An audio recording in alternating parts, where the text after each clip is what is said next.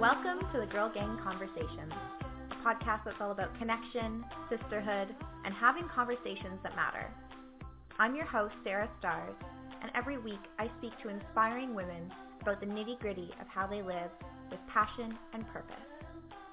We dive deep into our journeys, the obstacles we've overcome, our dreams, what's working for us, and what isn't.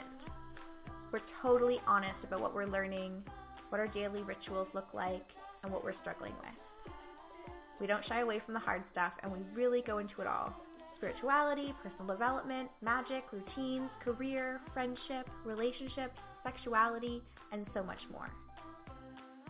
The most powerful 2 words in the English language are me too, and it's my hope that these conversations help us all feel less alone. This isn't about preachy self-help or self-improvement. It's about self-acceptance and talking about the things that matter to us.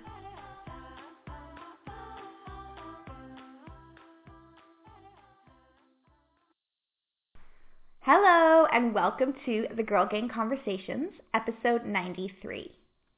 You can access all of the show notes for this episode at Sarah Stars, that's STARRS, sarahstars.com/podcast/93. And yes, I have pre-recorded this interview before my maternity leave. Today's interview is with Nicole Antoinette. Nicole is the host of the Real Talk Radio podcast, where people come together to talk about the wonderfulness of being human. A recovering self-help addict and former goal-setting coach, Nicole's mission is to help people get to the heart of what's true without judgment and to explore how we can use grit and grace to close the gap between what we say we want and what we actually do. I loved talking with her about her decision to hike more than 400 miles of the Pacific Crest Trail last year, how she successfully started a meditation practice after years of wanting to, the value of doing hard things, and what it really takes to create lasting change. Hey, Nicole, how are you? I am wonderful. Excited to be here. I'm really excited to have you. I've been, reading your blog for a long time and now listening to your podcast, so it's fun to get to have you kind of on this side of the microphone. Oh, well, it's fun for me too. I know it's the ratio of times that I am a guest on something versus, obviously having people on my own show. It's kind of nice to have that switch of being the one who's being interviewed, sort of, so it's a fun change. Yeah. And so the way that I love to get to know people, before we dive into kind of your journey and all of the cool stuff that you do, it's just to talk about a typical day in your life. And I don't think that really exists for anyone, but are there any routines or rituals that anchor your day? Yeah, it's a timely question because it's something that I'm constantly thinking about. I feel like I refer to myself as a recovering self-help addict. A couple of years ago, I went really deep down the rabbit hole of self-help and kind of got stuck under this belief that there is such a thing as a perfect daily routine or, your ideal morning routine. And unless you find that, everything's going to be terrible forever. So I think I'm still struggling against, sometimes I'm like, oh, well, I have to do this differently in the morning, or I have to, no, it's fine. So that's something that I think about a lot. But for me, the way that I do the podcast sort of means that my schedule is really different depending upon where I am in the kind of creative cycle. So I'm someone who much prefers to do I don't even know how to describe it, but like batch working. Like I would rather do a ton of work in a short period of time and then no work versus a little bit of work every day over a long period of time. So the show is released seasonally. So I'll record, and produce a full 8-episode season that's released every other month. So basically, if I'm in recording phase, my schedule is totally different than, other times. But sorry, I'm going off on a lot of tangents. The things that are anchors for me, I'm on, as of the time of this recording, day 116 of meditation, which is like life-changing for me that I was able to stick with this for so long. So I know, oh my gosh, we can talk about that. But so that's the first thing that I do in the morning is read. Reading is kind of the bookends. I keep my Kindle right next to my bed. I read before I go to sleep. I read when I first wake up, and then meditate, and then make breakfast, which is usually a green smoothie for me. I like smoothies a lot. It's an easy way to just throw a bunch of healthy things that maybe I wouldn't want to eat on their own, like into a thing together. And then, from there, again, it really depends. If I'm recording, then my day is really all focused around that for the most part, with kind of exercise bursts when that happens. Both my husband and I work from home, which is nice. So we are able to have lunch together during the day. So that's, at noon. We both really try not to schedule anything around noon so we can eat together. But that's the morning things are really the only kind of anchors, I would say, because it really depends on, what else is going on. I can relate so much to what you're saying about the kind of recovering self-help addiction too, and I'd like to circle back to that in a little bit, because I think it'll relate to something else I'd love to talk about. But I'd like to hear, more about this new approach to meditation, if it is new, like what kind of, obviously if you've had a self-help addiction, like everyone and their grandmother has told you that you need to meditate every day, and yet it's so hard to stick with. So what is it that's changed for you this time? Yeah, that's a good question. So for me, I love talking about just the process of change in general. So, looking with meditation specifically, for me, I typically only make a change or successfully make a change in my life when the pain of not making the change outweighs either the fear or the discomfort or the laziness associated with the change. That's like the most honest thing that I can tell you. It has to get to the point where, making the change is really the only option. So for me with meditation, to your point, yes, everyone and their sisters, grandmothers, friends, brother, right, says any lists that you read about, productive people or successful people or the best morning routines, feels like every single person meditates. So for me, for a long time, it was something that I felt like I should do as opposed to something that I wanted to do. And I have never successfully made a change in my life that was something that I thought that I should do, because that will last for maybe a week, right? Like you can kind of pressure yourself into it or try to guilt yourself into it. But if you don't really want the thing for a real intrinsic kind of good for you reason, it's not going to stick. So for me, that was kind of the false starts with meditation, is it was always like, this is something that I'm supposed to be doing, but I don't actually know why, or I don't actually want to do it. So it became really easy to skip it. And that went on, for a couple of years. I would try and I would get a couple days or a week or a couple weeks and, just never really stuck with it, especially because I was under this kind of false belief that meditation is something that you can be good at. Like the fact that my brain was always crazy and wandering around and, I just thought, oh, this is something that's not for me. My mind is too busy for this, which of course, those are the people who need meditation the most, right? But I mean, to be honest, I don't like things that I'm not good at. I think that's pretty common. And I felt like I wasn't good at it. So here I was starting my day with something that I felt like I should do that also I wasn't good at, that made me feel bad about myself. And so it was just this kind of negative cycle. And what finally changed for me, it was a couple of things. This past winter, so, December, January-ish, I was having a lot of anxiety, which is something, depression and anxiety is something that I've struggled with a lot. But it was particularly bad anxiety, and I just felt like I couldn't get grounded and I couldn't get settled. And I had this moment one day where I thought, maybe meditation would be helpful. Maybe it could be something that I don't need to be good at, but just the act of doing it, which of course is all meditation is, right? Continuing to come back to it. Maybe it would be helpful. So, for me, what works when I'm making a change, once I've decided to do something and it's for an actual reason that I want, it's sort of a journaling exercise around giving myself the freedom to admit what needs to be true in order for something to work.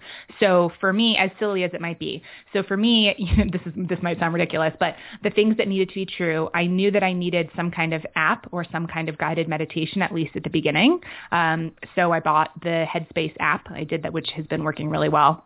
And then the other thing that I knew that I needed to be true was I needed to do it before I left my bedroom in the morning. I just, for whatever reason, once I go downstairs and make breakfast and play with my cats and talk with my husband, whether or not I should have the willpower to then do it or not, I'm not going to do it. So I had to be honest with myself that the only way it was going to happen was, to use an app and to do it in my room before the day started. So it was just kind of a series of being honest about what are the little things. So often we rely on willpower, I think, as opposed to just being like, this is the thing that needs to be true in order for me to do this, so why don't I just do it?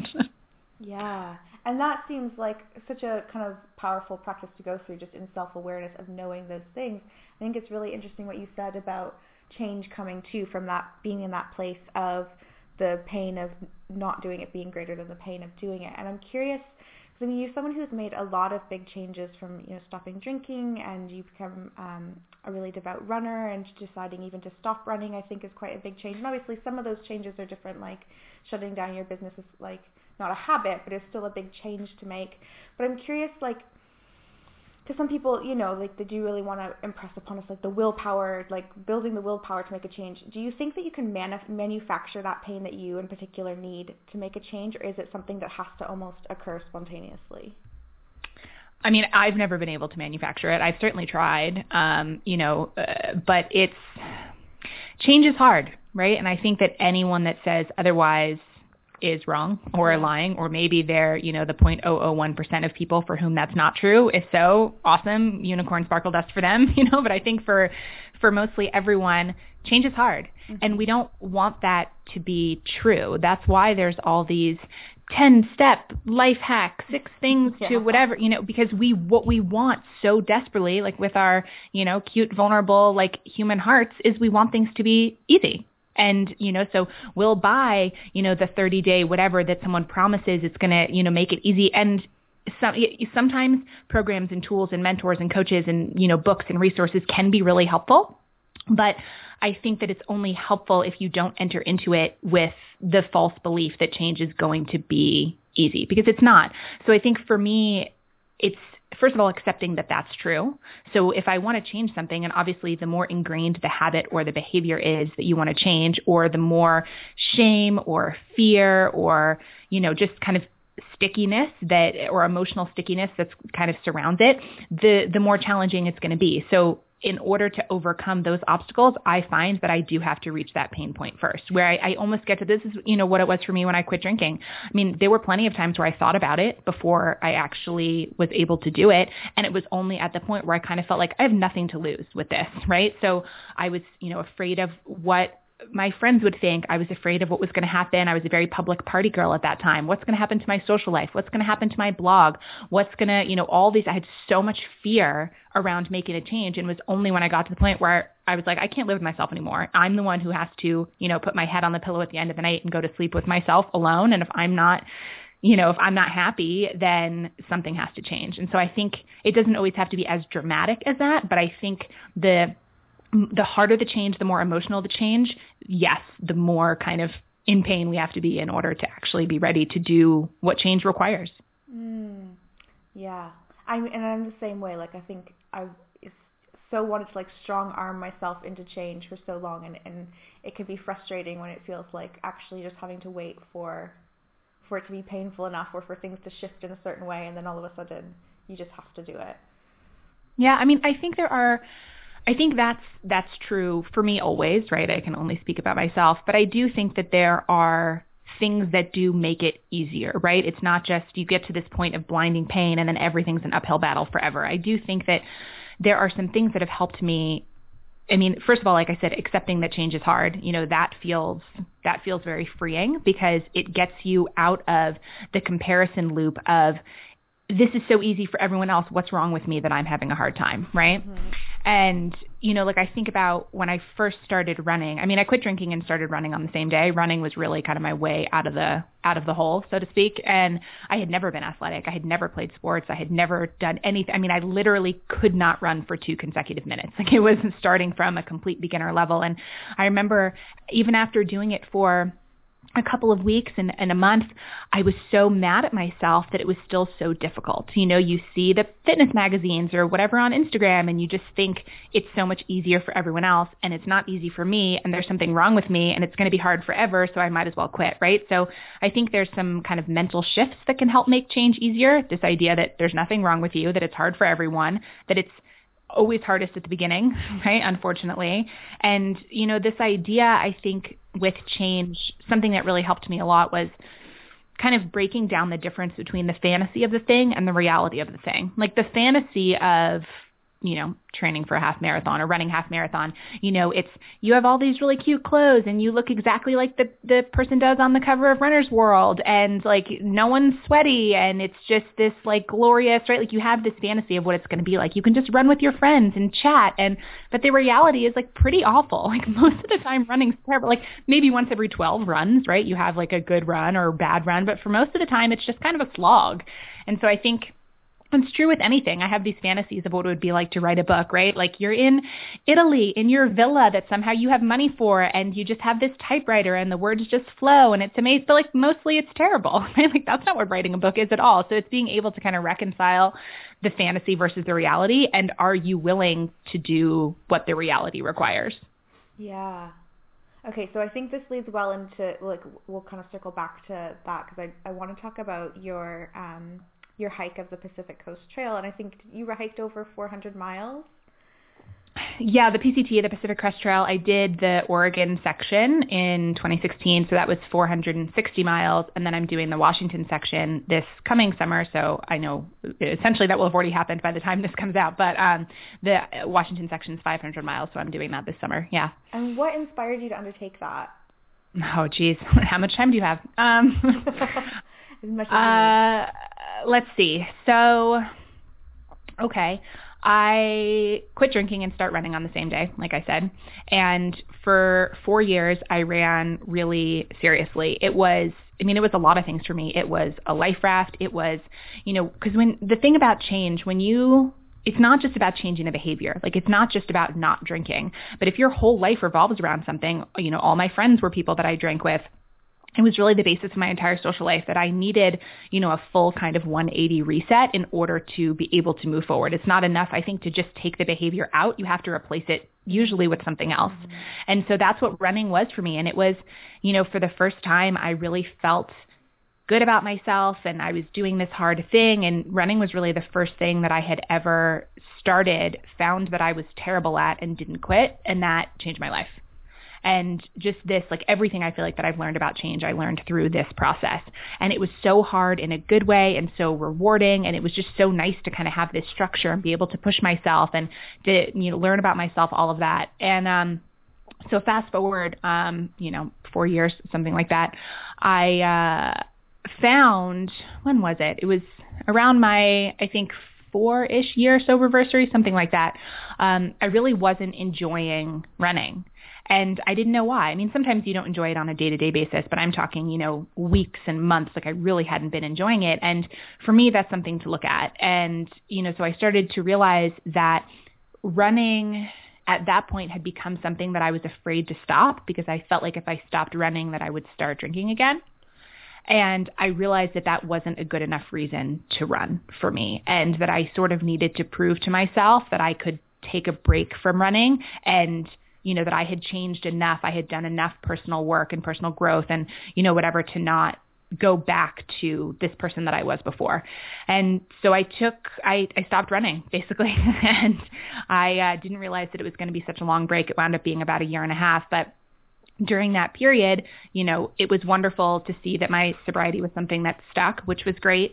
And while it was nice to take a break from running, I felt like I missed the kind of inherent challenges of it, and I wanted to do something else that was hard. In a way, I felt like running had taught me all that it was going to teach me, and I was looking for something else. And that's kind of where long distance hiking came in. I grew up in Manhattan. I've been kind of a city kid. I was a city kid. I grew up, there in London. I lived in San Francisco. I lived in LA. I'd only, until moving to Oregon, only ever lived in big cities and had no outdoor experience literally at all. I mean, I think the most outdoorsy thing my parents have ever done is drink wine, like on a covered patio, So it's like I was not the same way that I had never been athletic. And then, because running was so hard that it was fulfilling, I don't know, this like long distance hiking, backpacking, it seemed like that, but on a whole other level. Because it's not just that I had never done the activity before. I had never gone camping. I had never done anything like that. And I just thought, wow, this is something where I literally don't know how to do any of it. And I was looking for sort of an all-consuming challenge, and that was it. So that was kind of what led me to deciding to do that trip. And you have some great episodes of your podcast where you followed up and talked more in depth that I'll link to for people who want to hear kind of about even like what you ate and how you prepared or didn't prepare and all of those kind of things. And what I really wanted to ask you about is, like, what did you hope to get out of that experience? I guess you just said the kind of the challenge of it. And then what did you end up getting out of it and learn from that experience? Yeah, I did a recap episode when I came back where I basically just took, people from my community sent in questions, and it was fun to kind of answer those questions and do a recap, like you said, of like the nitty gritty stuff. What was I hoping to get out of it? I think it was mostly just doing something else. It was a couple things. I think it was doing something else that was hard.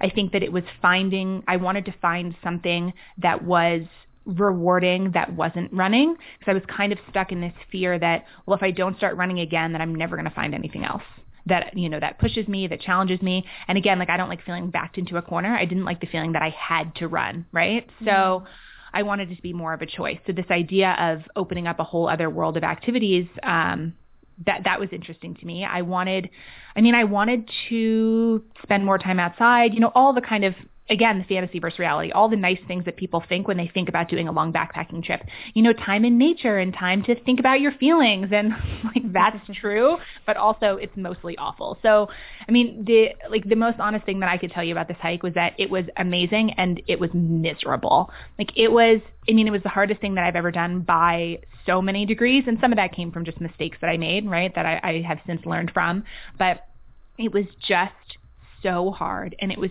so boring, and I was so lonely, and I was in so much pain, and it was basically like sort of nonstop agony. I finished this hike and I was like, fuck this, never again. Like, this is terrible. I'm never doing this again.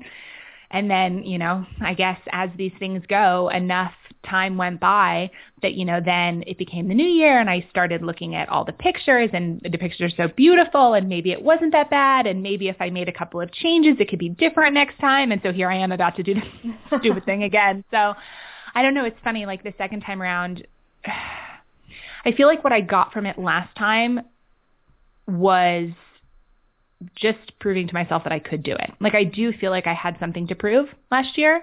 And I think that can be good fuel. It can be good motivation, feeling like you have something to prove, like to people who didn't believe in you, or to your haters, or like to yourself, or, wherever that comes from. And for me, I felt like I had something to prove to myself, which got me through, but it isn't really enjoyable motivation. Like doing something kind of like with a chip on your shoulder, being sort of aggressive about it, I felt like I didn't let myself enjoy it because I felt like I had something to prove. I had to hike these big mile days, and I had to, do all this badass stuff. And it was just like I made myself miserable. It's basically like a self-torture experience. So, this time around, I'm just trying to do some things differently. And hopefully I've learned enough that it will be like at least 2% less miserable.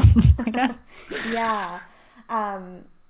That's interesting. And, obviously this kind of the idea of the fantasy versus reality and the slog of it has come up a few times, and also it seems like there's a real message in a lot of your work about the kind of value of doing hard things.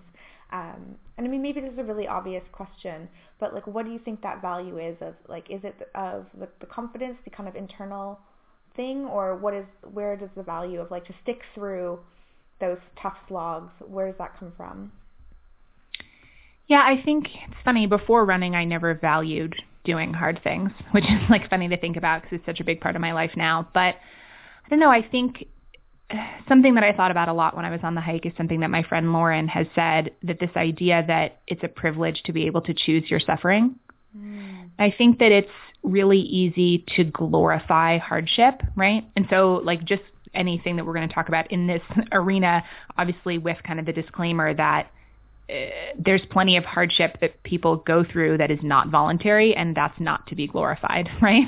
So it's more that when you have the privilege to be able to choose to suffer instead of just being comfortable and complacent, that I believe will greatly improve your life. And I think it'll make you a better person. That's what I found. I think that we're wired for comfort. I'm sure I don't know anything about like the true, biological evolutionary nature, whatever, of being human, but it seems that everything has been geared towards, stay alive, make more humans, be comfortable, have security.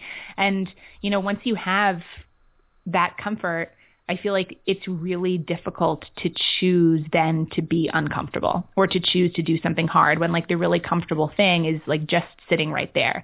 And I think that you become a much better and more interesting and more open and kind of vulnerable person in the world when you make that choice, and when you make that choice over and over. It was something that I thought about a lot on the hike of, what am I doing out here like trying to sleep on the ground, absolutely so terrified that something's going to try to eat my face in the night, when I could go home with my husband and our cats in like our warm house and like sleep in a bed. Like it was just like, what am I doing out here? But the act of continuing to do that, I don't know, there's something, I think it's almost something that can't really be articulated, even though I'm trying my best, that there's just something to be able to be like, oh, okay, I did this and I'm stronger than I was yesterday. And, you know, I think that who we are as people, it's not about what we believe. It's not about what we say that our values are.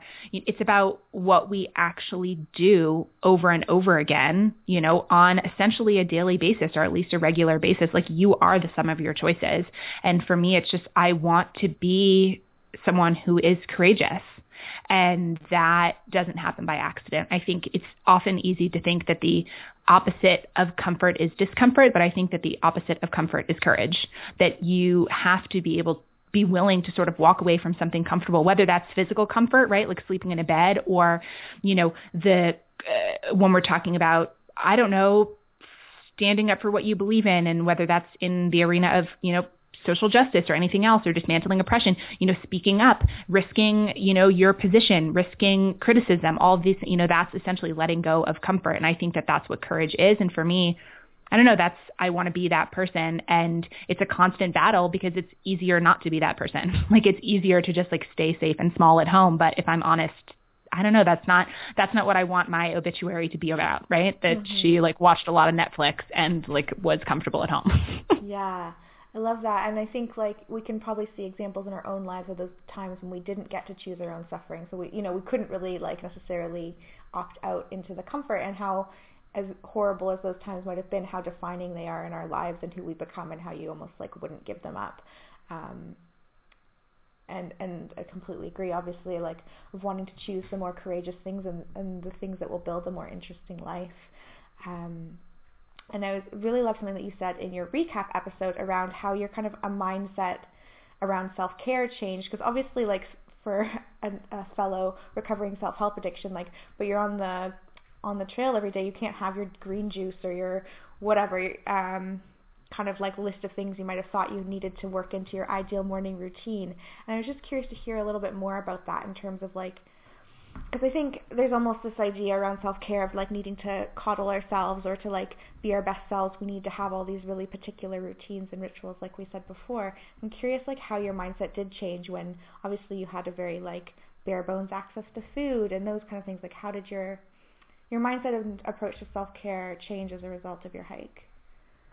Yeah, this is also timely, because now enough time has passed since the last hike that I'm like very much back in that everything has to be perfect. This is my daily routine, right? So it's not like you make a realization and then it changes forever. I think sometimes we just have to kind of keep learning and relearning the same things. But yeah, I had felt, like I said, this kind of obsession with, you know, what's the best order to do things in the morning? And okay, I'm going to meditate and then I'm going to do this. And, you know, when does exercise fit in? And, you know, what does this guru person say that you're supposed to do in the morning? Like, I was really kind of got fixated on the idea that I needed all of these specific things, habits, practices, behaviors in order to feel good, in order to, you know, do my best work. And it's really interesting, the stories that we tell ourselves about ourselves and kind of how those evolve over time. And I had gotten to a point where the stories I was telling about myself, you know, I can only write in these specific conditions, or, you know, if I don't exercise by a certain time, or if I don't eat these certain things, like then the whole day is like shot, sort of. And you can like really kind of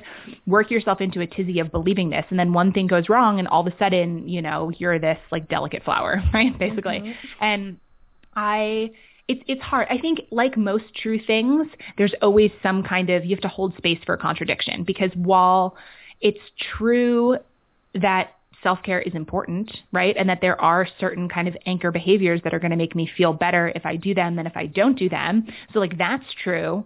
And I'm fine if I don't do those things, right? Yeah. And so it's, you know, because out on the hike, I mean, it took me, I think, 3 or 4 nights to even sleep at all. I mean, I was so terrified. Like I think it was night 4 maybe that I slept for the first time, and I slept like 2 hours. And it was only once my exhaustion kind of won out over my extreme fear and anxiety that I was able to sleep. And yet I was still hiking like 20 miles a day, right? So And that's the thing that I would have told myself in the past, if I don't get 8 or 9 hours of sleep, that's not good for, my mood disorder, any of these things. And that's true. It is better for me to keep a regular sleep schedule.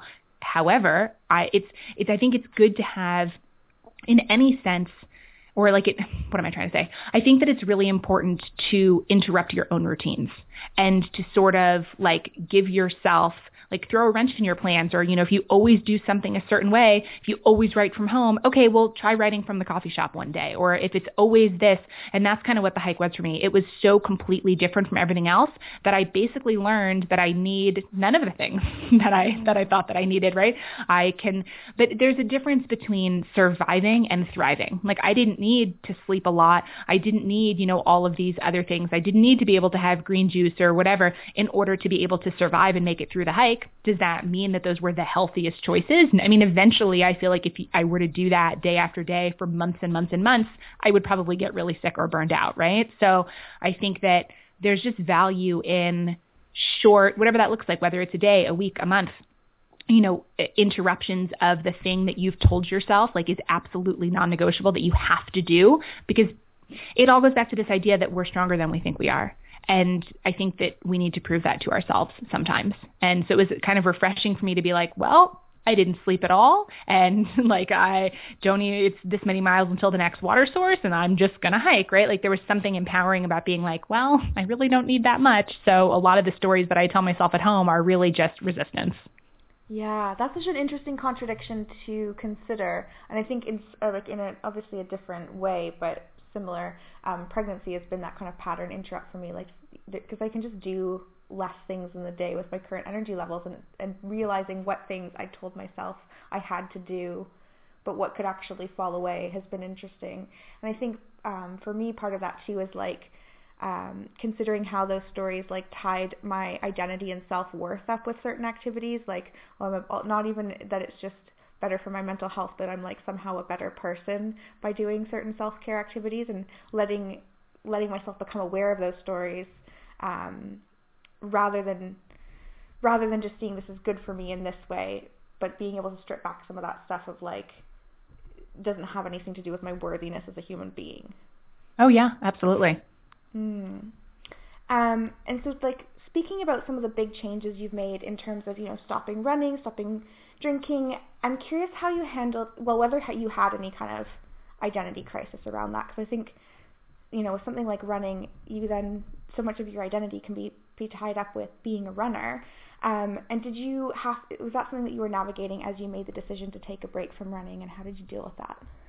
Oh yeah, absolutely. I mean, that was huge. That was probably the identity piece, I think, is one of, if not the hardest pieces of making a change, because, and obviously there's lots of reasons why change is hard that we could dig into, but I think that the identity piece, yeah, it's very real. And that's kind of what I meant before. I mean, I didn't articulate it as well as what you just said, but the more your identity is wrapped up in something, the more you need to reach that pain point in order to make a change, because it's really frightening to let go of something that's become especially an outward part of who you are, and especially if it somehow relates to how you make money, to your livelihood. Mm-hmm. So, I mean, for me, I don't blog anymore, but I blogged for, I think 8 years.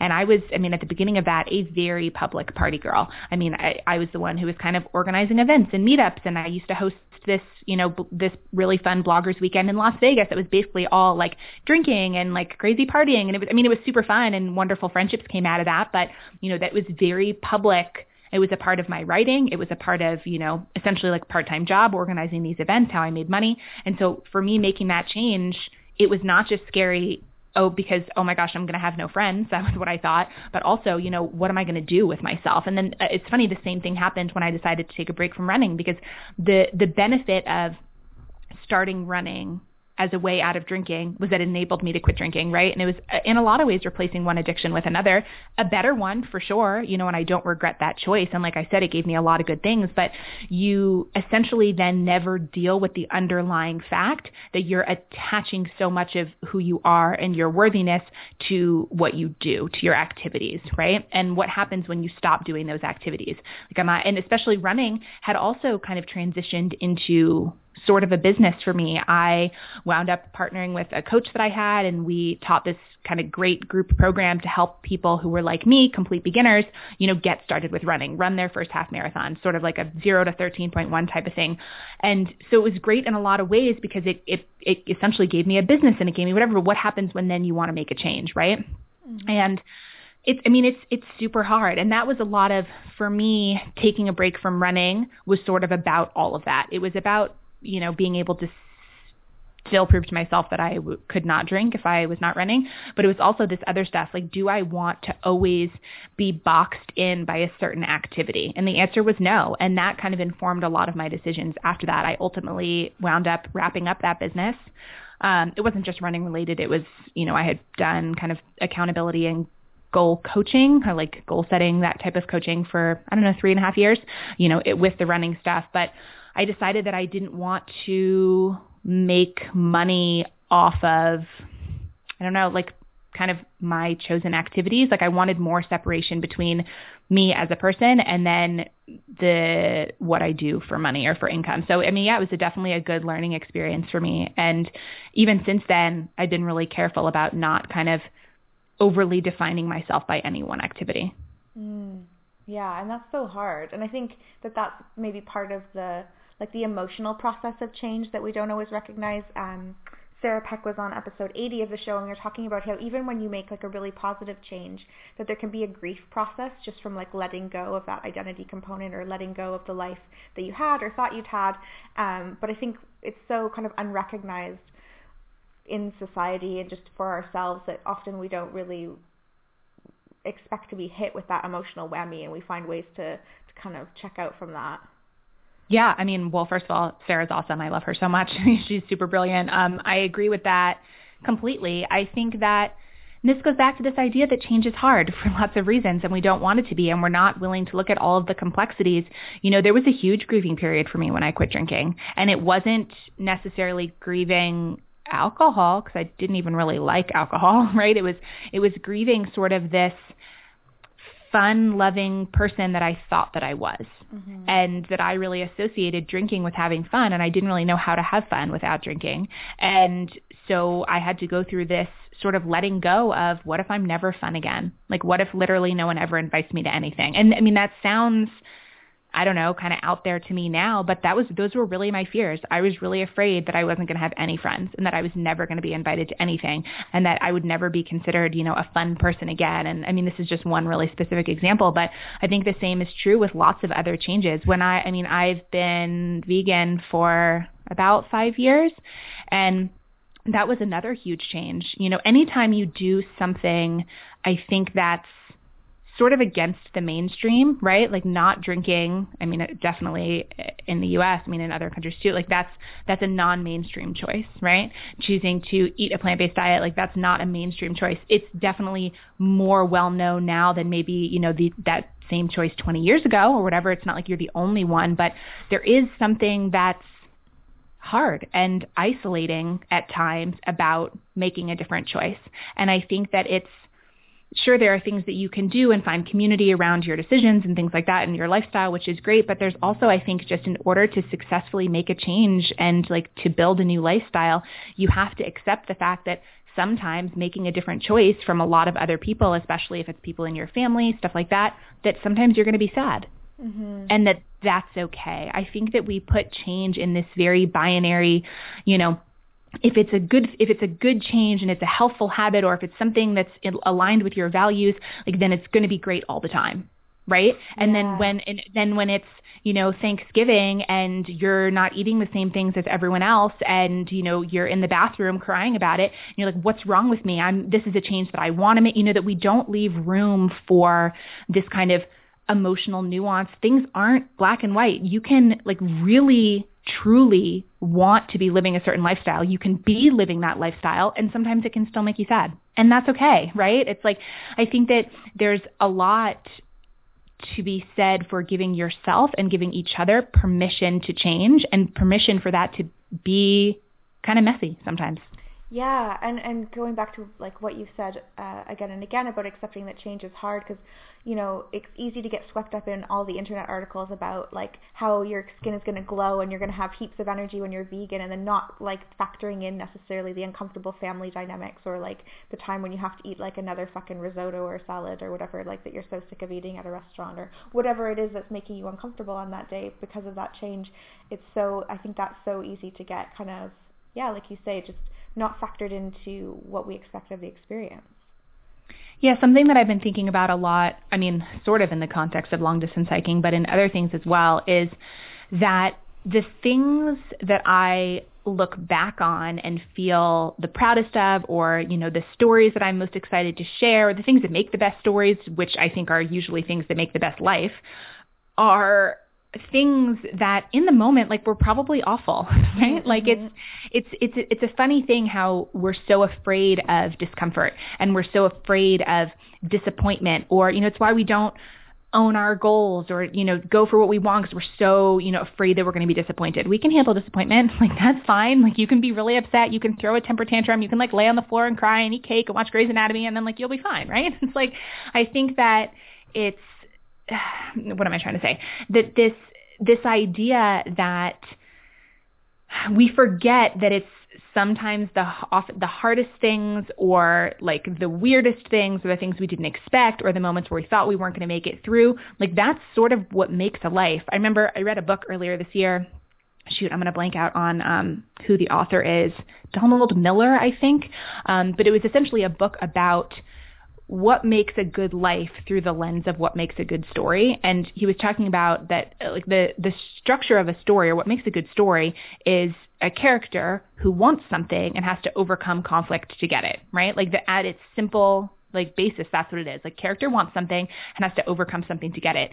And it was funny, it made me think about how many of the people that, let's say I love following on social media, let's say it's a runner who is really outspoken about their goal to qualify for the Boston Marathon, and then like charts that whole thing and has to overcome obstacles, and then whether they achieve the goal or not, it's still a really good story, right? Or same thing with long distance hiking, or people who do activism work, or that you don't have a good story without the conflict. And yet, when it's our own lives, we aren't willing to live the conflict, or to really lean into that, or to push ourselves kind of like to our edge or to our limits. And yet those are the only movies that we want to go see, right? Like, there's something kind of cathartic about watching someone go through that experience. It's the reason that we love Harry Potter or any of these things, right? Like, person wants something and overcomes challenges to get it, or, whatever. And so I've been thinking about that a lot lately, especially leading into doing this new hike, that it's probably going to be mostly miserable, right? Like, but that's okay, because I look back on this miserable thing from last year really fondly. So, what if that's fine? Yeah. And like, not only are we really uncomfortable at pushing through those messy bits and staying in them, but like also sharing them as well. Like, you've been really honest about the fact that, like, it was wonderful, but it was mostly awful. But we can, I think, be so reluctant to share the fact that, whether it's not wanting to seem negative or comparing our lives to others. And yet, like, that's also like not only what makes a good story, but like often what creates the most connection with people is to be like, yeah, my life is that messy too. Oh, absolutely. Yeah. I mean, I think if I look, I've done a lot of things over the last, at this point, decade of working online, which is crazy to think 10 years in internet time is a really long time, but in some form, whether it's through blogging or podcasting or an online business, or I've been doing some form of personal story sharing on the internet for basically my entire adult life, which is kind of wild to think about. But really, I feel like even though what I'm doing has changed, right? Like, the drinking, the running, the hiking, the whatever, like, the situation might be different, but the through line for me has always been, I place an enormous value on just like honest story sharing, right? This kind of idea of real life in real time, for exactly the reason that you just said. Like, I think that's what leads to what I think of as the Me Too effect, right? Where you read something that someone says and you're like, oh my gosh, me too. And just that moment of, I'm not alone in the world. I'm not, like, it's so cute the way that we think we're these like super special snowflakes. I'm the only one who, has resistance to writing and to sitting down at the blank page, or I'm the only one who, like, it really is, it's so funny, this warped sense that we have of our own insecurities and fears and, just kind of growth process. And yet we're not, like, you're not special. And I mean that in the nicest way. I have to tell myself this all the time. Like, I'm making such a big deal out of nothing. I'm not that special. Everyone else feels this way. And just being able to have those moments of, you're not alone, that to me is really powerful. Yeah, absolutely. So there's a couple of questions that I love to ask everyone before we wrap up. And the first one is, when it comes to your own personal development, what are you working on learning or implementing right now? What am I working on? Yeah, that's a really good question. I mean, I think, so the first thing that comes to mind is the thing that I'm constantly working on. I feel like this is my personal Mount Everest to climb. I think we all have different issues at different times, but if people are really honest with themselves, I think there tends to be one issue that reoccurs more often, right, than others. And for me, it's definitely control. And this idea of kind of learning to surrender more. I really want to control all the things, right? Like hence everything from the obsession with the perfect morning routine to all that, like, I love planning, I love organizing, which is great. But the other side of that coin is, like, I really want to be able to just, like, puppet master all the things. And of course I can't do that. And in trying to do that and trying to avoid, unexpected uncertainties, I can make my life really small. Because if you want to control all the things, you can if you kind of only stay in your own house, right? And don't, whether that's like literally or metaphorically. But as soon as you kind of step outside in any different way, you're bombarded with just the truth of being human in the world, which is that you can basically control nothing. So yeah. I think that's something that comes up for me over and over again. But right now specifically, this idea of courage and how do I live a more courageous life is really, really on my mind. And just this idea that it is the opposite of comfort. And I wish that weren't true. I wish that I could be really comfortable and safe and still also somehow be courageous. But so I think I'm still fighting a little bit against that. But I think I've been holding myself back by just the normal fears, right? Like fear of being liked, fear of disappointing people, fear of speaking out about something and misspeaking and being misunderstood, and just all these little ways that we sort of hold ourselves back from being bold and taking kind of brave actions. So that's, really kind of top of mind for me. I hear all of that so much. And this next one, it could be, as frivolous as your favorite candy bar or like deeply serious and spiritual and esoteric. What's one thing that you're obsessed with these days that's making your life better? That is my favorite question, which if you have listened to the podcast, you know that. I love asking people this question. What am I totally obsessed with? So on the silly side of things, the show Jane the Virgin. Have you seen this show? Oh my gosh, yeah, I love it. So I came to it late, and my husband and I, if we were to make a Venn diagram of all of the kind of pop culture, TV, music, whatever things that I like and the things that he likes, the overlapping portion is really quite small.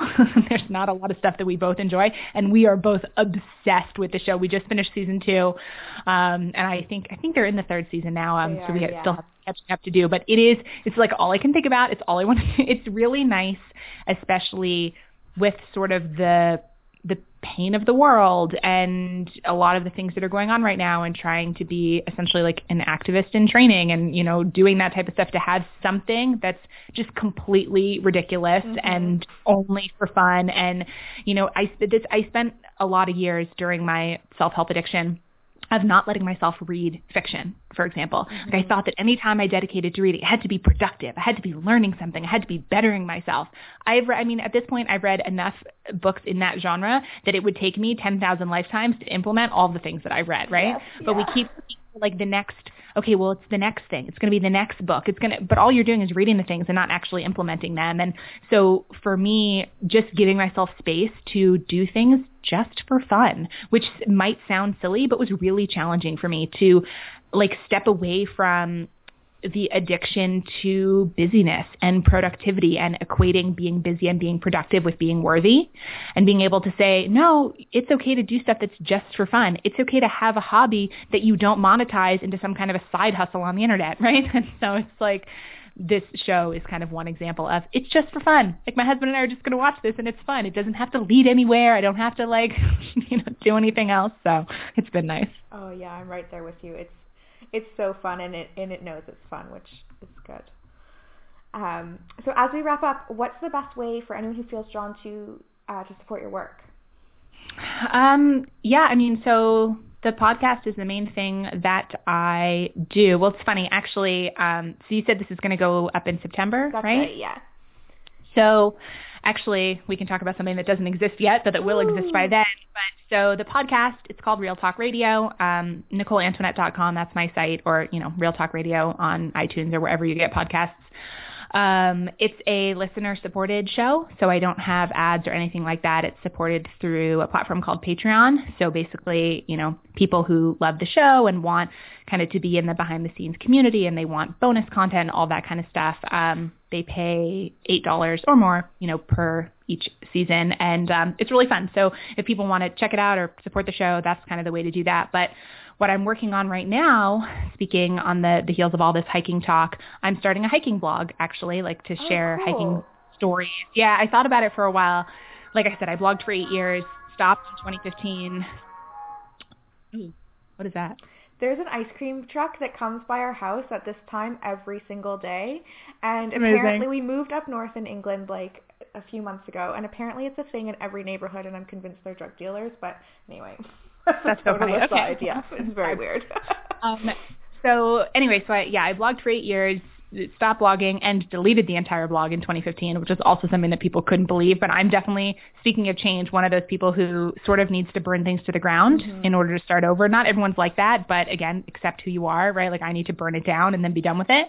And when I was on my hike last year, I shared stories as I was going through Instagram, that kind of stuff, but I took a lot of really detailed notes throughout the hike because I had a feeling that I would want to do some writing and some story sharing around it. And so it's been really fun. I've been working the last month or so on, turning those like essentially like series of jumbled notes into actually hopefully coherent and somewhat enjoyable stories to share with people. So yeah, by the time this goes up, that will definitely be live. So I am excited. It's fun to work on a creative project that no one has seen yet, right? That it's kind of like just for you and secret. And while I'm excited to share it too, of course, it feels good to just be working on this thing that's just mine right now. Oh, that's so exciting. I can't wait to check that out, and I'll share the link to it in the show notes, of course. Yeah.